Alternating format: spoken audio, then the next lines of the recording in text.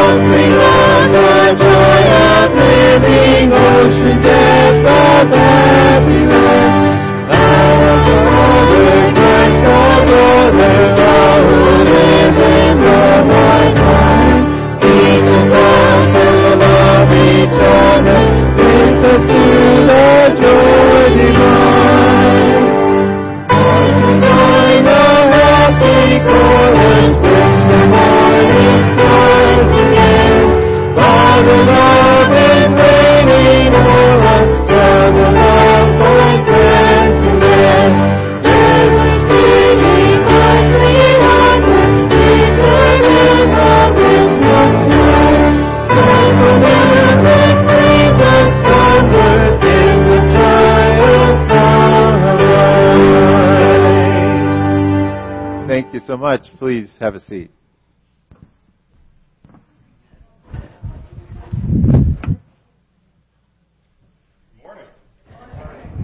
Welcome to Three Lakes Evangelical Free Church. We're excited that you're here. My name is Ian. I'm one of the pastors here on staff. A couple of quick announcements. We have a lakeside service coming, well, not lakeside service, it was a lakeside service. Now it's a baptism and church picnic coming up on August 15th. So we'll have a service here that Sunday morning, but then afterwards you can go to Maple Lake and there will be food, and bring a lawn chair, bring a friend. It'll be a lot of fun. If you are interested in baptism, please reach out to Pastor Tim. Today is Communion Sunday. If you did not grab your communion on the way in, it's on the back table. I just wanted to remind you of that. All of it is gluten-free, so if that's a concern, that is already covered. If you are new or visiting, we would love to connect with you. Right in front of you, in the chair in front of you, there is a sheet that's a new person connect card, but it's also a prayer request sheet. You can fill that out and put it in the boxes that are at the back. And if you also want to give an offering, that is back there as well. If you are new or visiting, we want this sermon to be a gift to you. This is not, we're not looking for your money, but if you want to give, that's where you can do that. Would you pray with me?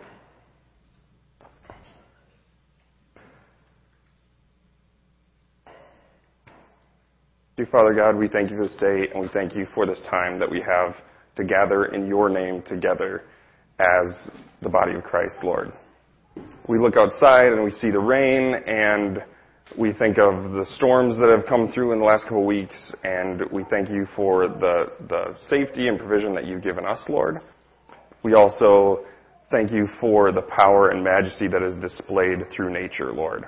The thunder and lightning, we know that you are a powerful God, and we praise you as the powerful God.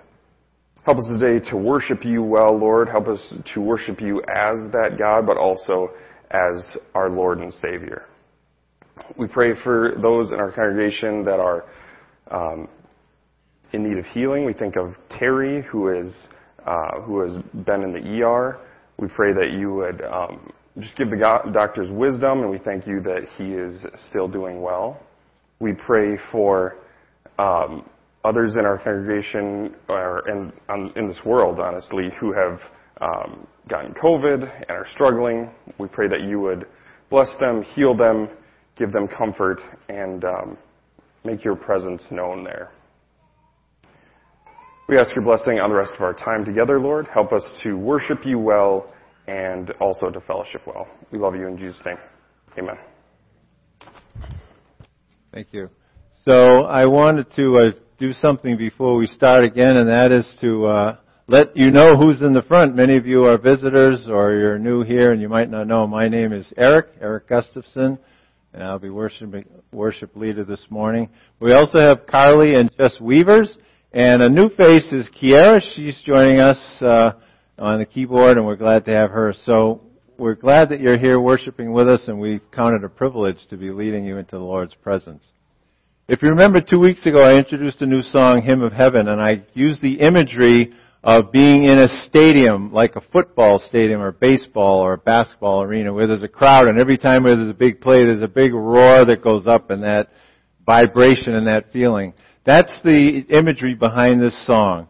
And this song is going to go up with all the other songs that are being sung in churches around the world this morning, joining with the crowd that's in heaven singing.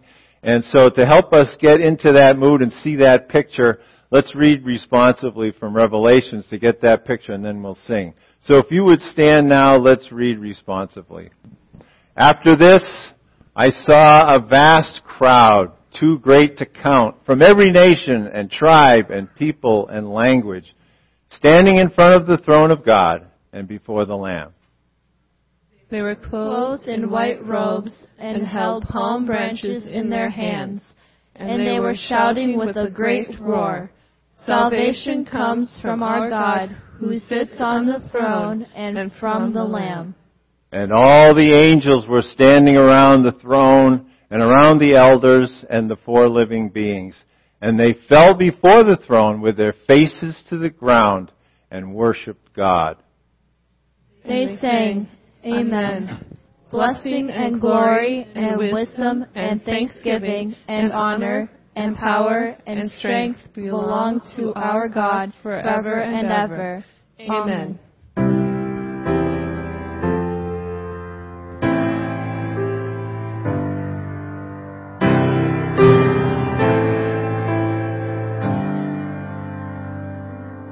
How I long to breathe the air of heaven, where pain is gone and mercy fills the streets, to look upon the one who bled to save me, and walk with him for all eternity. There will be a day when all will bow before him. There will be a day when death will be no more. Standing face to face with he who died and rose again. Holy, holy is the Lord.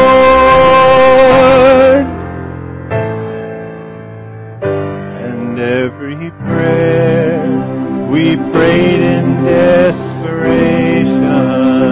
the songs of faith we sang through doubt and fear, but in the end we'll see that it was worth it when he returns to wipe away our tears.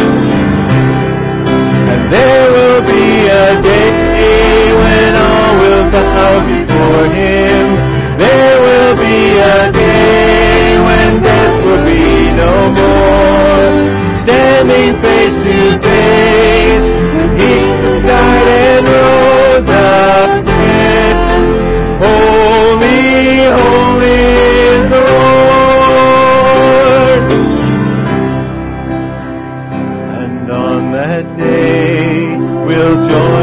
resurrection and stand beside the heroes of the faith, and with one voice 1,000 generations sing, worthy is the Lamb who was slain.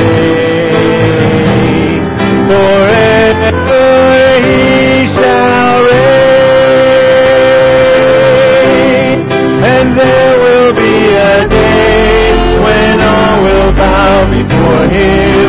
There will be a day when death will be no more, standing face to face with he who died and rose again. Holy, holy is the Lord, so let it be today. We shout the hymn of heaven, with angels and the saints, we raise a mighty roar. Glory to our God, who gave us life beyond the grave. Holy, holy is the Lord, so let it be today. We shout the hymn of heaven, with angels and the saints, we raise a mighty roar. Glory to our God, who gave us life beyond the grave.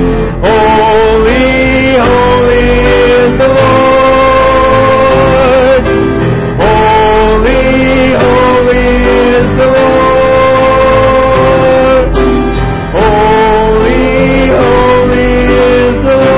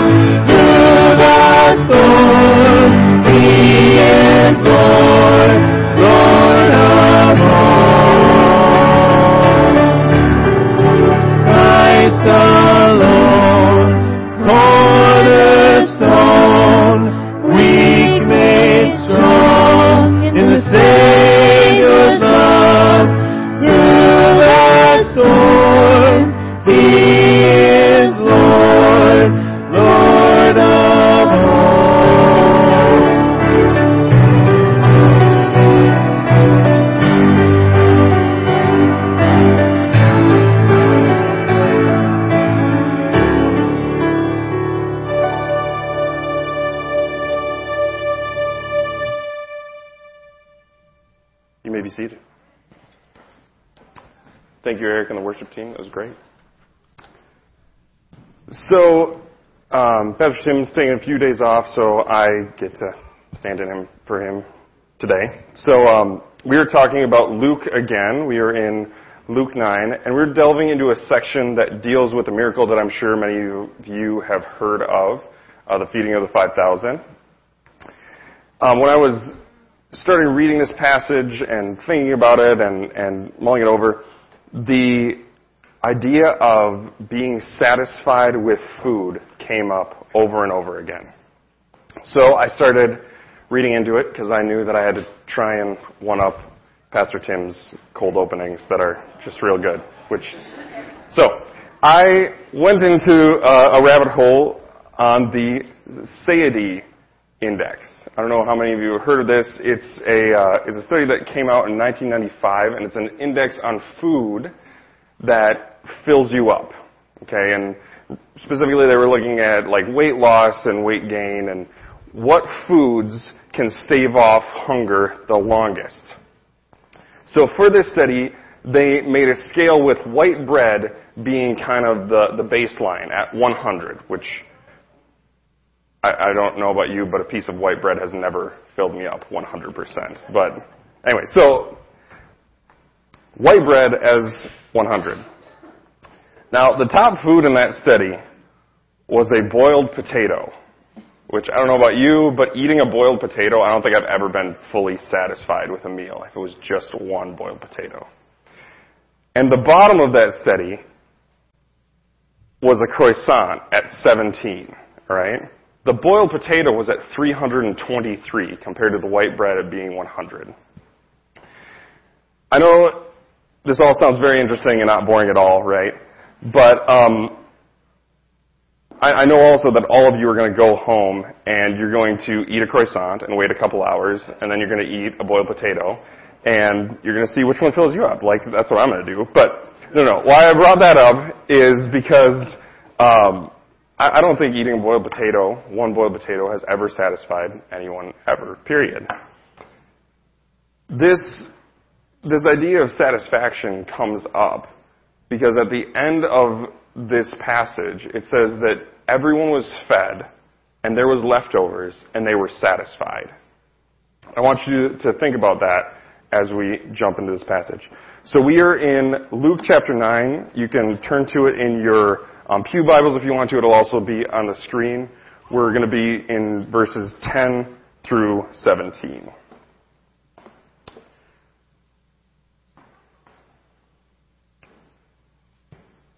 All right.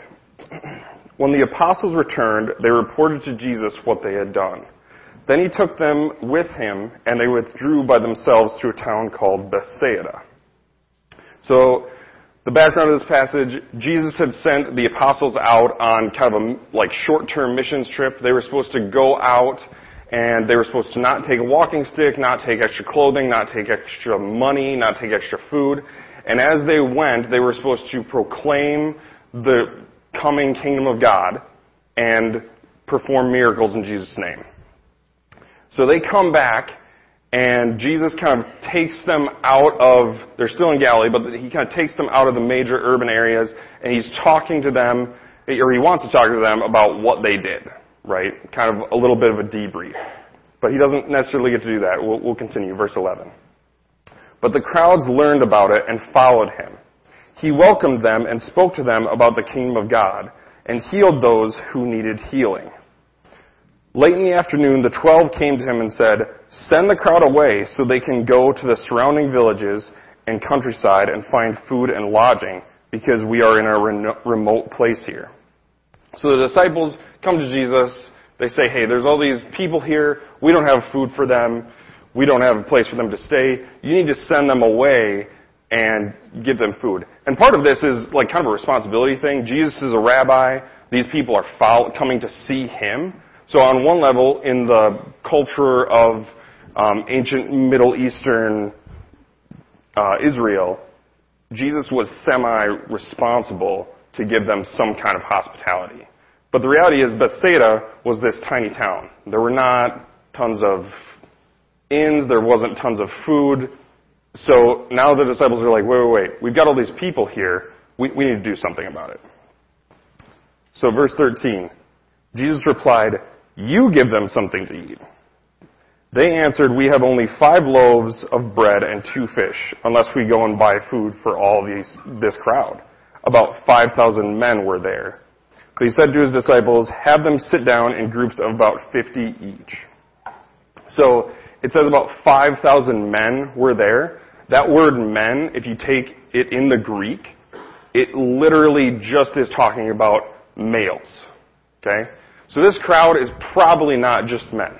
This is probably a group of 12 to 15,000 people, right? If you include women and children, it's a big group. And they only have 5 loaves of bread and 2 fish. But he said to his disciples, "Have them sit in groups of about 50 each." The disciples did so, and everyone sat down. Taking the 5 loaves and 2 fish, and looking up to heaven, he gave thanks and broke them. Then he gave them to the disciples to distribute to the people. They all ate and were satisfied, and the disciples picked up 12 baskets of broken pieces that were left over. So you've got this crowd, no food. There's just 5 loaves, 2 fish. Notice that there's no little boy, right? Every time that you have this Sunday school story, I want you to imagine the flannel graph. You can see it, right? And so you got the flannel graph right here, and you see the little boy who's like just as cute as could be, right? And he's offering up these 5 loaves and these 2 fish. Notice that there's no boy here. And you ask the question, well, why is that? So this is one of the only miracles that shows up in every single gospel. Okay, it's in all 4 of them. And Luke is making a very specific point that we're going to get to later, but that's why that little boy is not there. He's trying to show, number one, that Jesus is the authority. But number 2, he's also trying to make a statement about what is happening here. Notice how he breaks the bread, he thanks God for it, and distributes it. So the question comes, how did Jesus do it? Right? When I was a kid, I used to love watching History Channel. Especially, we'd go to my grandparents, we'd watch the History Channel, and I know it's weird for a kid. I didn't watch a lot of cartoons, but History Channel was good. And there used to be like these kind of like mini marathons on the History Channel, and like they would do like, I always wanted like the cool like war documentaries or something cool like that, but it always ended up being like these weird documentaries on like ancient aliens, right? And so you'd watch, and it's like, oh, and this pyramid, obviously the aliens were here, right?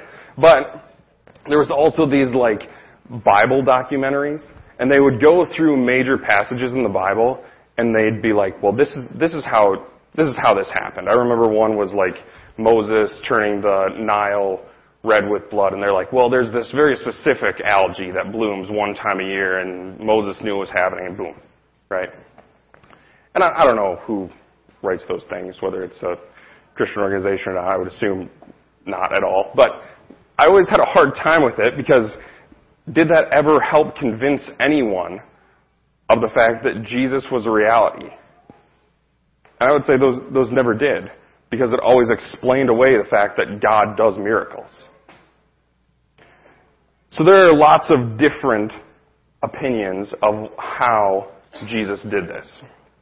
One of my favorites is that Jesus breaks the bread and blesses it, and he inspires a group of ladies that are there, because notice how the ladies are not mentioned, and the ladies just start cooking and feeds everyone. The other one is that just the crowd gets inspired and everyone shares out what they had, but as they've already stated, no one had anything. So I think both of those are just completely bogus, and you shouldn't listen to them. What's happening here is that Jesus did a miracle. There wasn't bread, there wasn't fish, there wasn't enough food, and then there was. Calvin talks about the fact that we need to understand that God is a mystery, and sometimes you need to lean into that. I think this is one of those times. So a couple things that I want to point out to you. First of all, compassion. Jesus has compassion on the crowds. In verse 11, he starts healing and preaching to the kingdom to them. Was that his plan? No. He wanted to sit down with his disciples and talk about what happened on their recent missions trip. Did he get that opportunity? No, he didn't, because the crowds came. But he still healed them. And then again, he has compassion when he feeds them. Now, these crowds that followed Jesus, were most of them people that, followed Jesus because he was Jesus? No. Lots of these people followed Jesus around because they like to watch the fireworks, right? Sometimes I have this problem where I have a hard time with some people at youth group. I'm the youth pastor here, so I'll have a kid come to just one specific event, right? And I'll be like, why are you here? Well, you're here because this specific girl is here. You didn't come to hear me talk. You didn't come to hear about Jesus. You came because I got this specific pizza that you wanted. Or we're playing this specific game. And on one level, that's okay. But on another level, it always chafes me a little bit. I'm like, you know what? Are you here for the right reasons? And the answer is, lots of times, no. But the reality is, we still get a chance to minister to them, and that's an awesome thing. Notice how Jesus gives food to everyone. He doesn't say, well, if you're a disciple or if you're, if you're here out of faith, then here, have some bread. No, he gives it to everyone, which I would assume includes Pharisees and Sadducees, which if you know anything about the Bible, Jesus constantly is fighting with the Pharisees and Sadducees over and over again. The second thing is that Jesus' authority is established. Jesus shows himself to not just be the God of miracles, but he's the God of physical things, and he's willing to be generous with it. If you look at this passage and you look at the Old Testament, there are a couple times that there's one of those times that Jesus is directly compared to some of the Old Testament great prophets. One of the main ones is Moses. So Moses, over and over again, he's out in the wilderness with the children of Israel. Israel leaves Egypt, right? They get out of slavery. They're wandering on the desert for 40 years. And during that time, over and over again, God provides food. And it's miraculously usually Moses he does something, but it's God who provides it. But every time he does that, Israel is completely dissatisfied. I mean, they're just the worst complainers and bellyachers you could ever imagine. Every single time. And so, you have Moses on one side, where everyone is totally dissatisfied with every time they get food. And then you have Jesus kind of one-upping him, like, yeah, I brought food for everyone, here you go, and you know what? Everyone was full, and we had leftovers, and no one was complaining.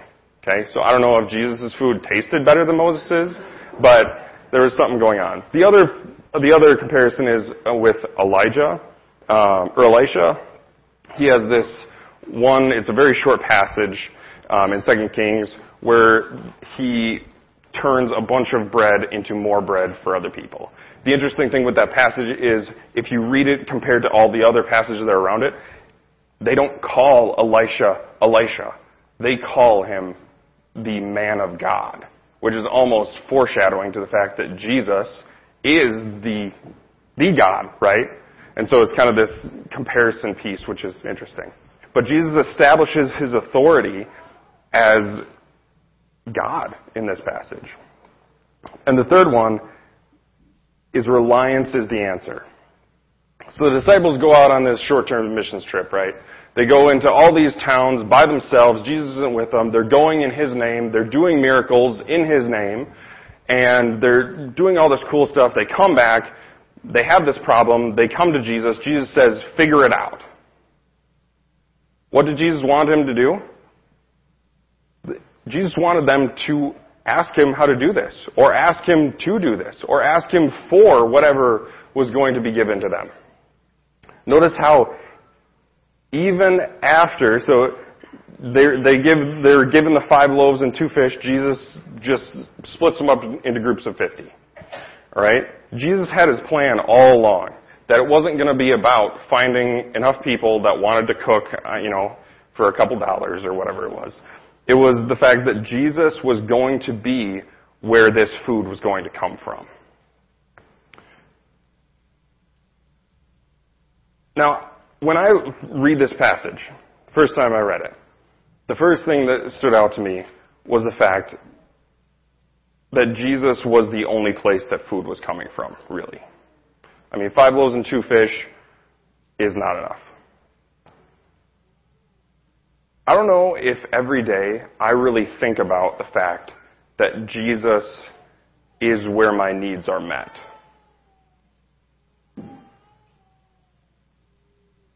Because Jesus is the authority. He is the one that is in control of everything.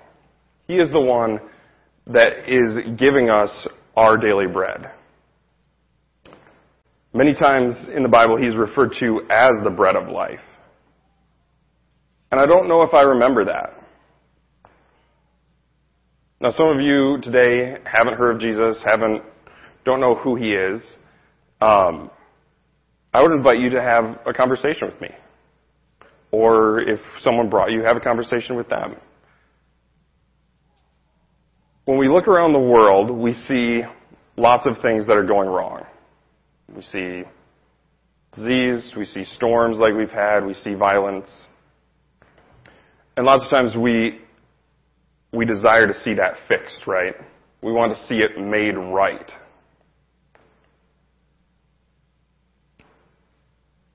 Well, Jesus is the answer. It's not necessarily going to be something that we necessarily see today or tomorrow, but he's the answer to that. And I invite you, if you are thirsting and hungering for justice and order, to look to him. We're going to do communion in a second, and I'm going to invite the worship team back up. They're going to do a song that specifically talks about the fact that we all need Jesus. Not just today, not tomorrow, but every day. We need Jesus. Jesus didn't satisfy the crowd just physically, right? They were satisfied. But ultimately, he satisfied them spiritually. And that's the way more important one. Let's pray. Dear Jesus, thank you for this day. Thank you for our time together, Lord. I ask that you would bless all of us here. Help us to rely on you as our source of everything that we need to be satisfied. So often we rely on ourselves or stuff or whatever it is to kind of self-medicate and fill that hole that is left. We ask that you would help us to rely on you and love you well. We love you in Jesus' name. Amen.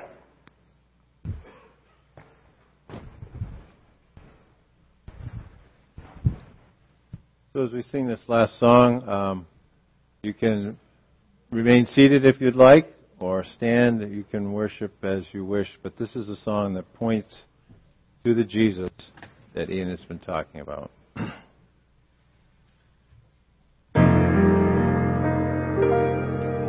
In the morning when I rise, in the morning when I rise, in the morning when I rise, give me Jesus.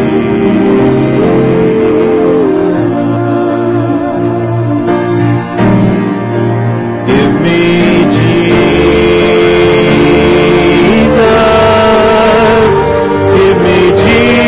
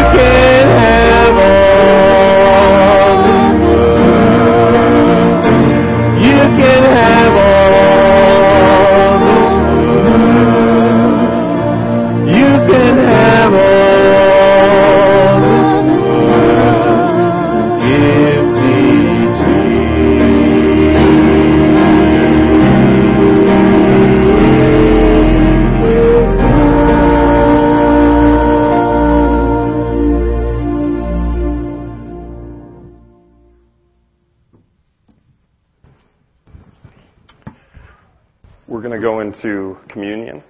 So if you didn't grab one, now's your time to grab one at the back. But before we go into actually taking communion, I wanted to give you guys a chance to reflect and confess any sins that you want to confess. As it says in 1 Corinthians, that it is important that you take this in a worthy manner. And that means that you are taking it seriously and you're not taking it in a way that is flippant or just a kind of bad cracker and some juice. So I'll give you a minute to reflect, and then we're going to go into communion.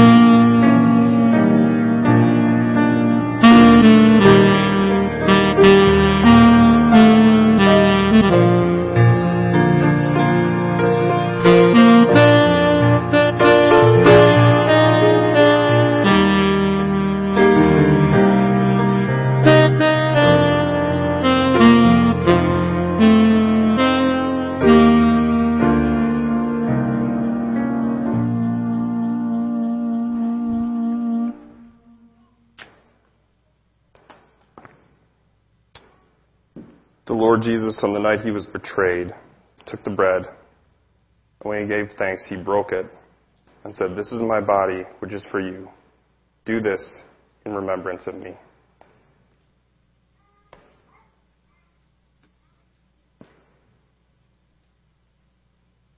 In the same way, after supper, he took the cup, saying, "This cup is the new covenant in my blood. Do this whenever you drink. Do this in remembrance of me."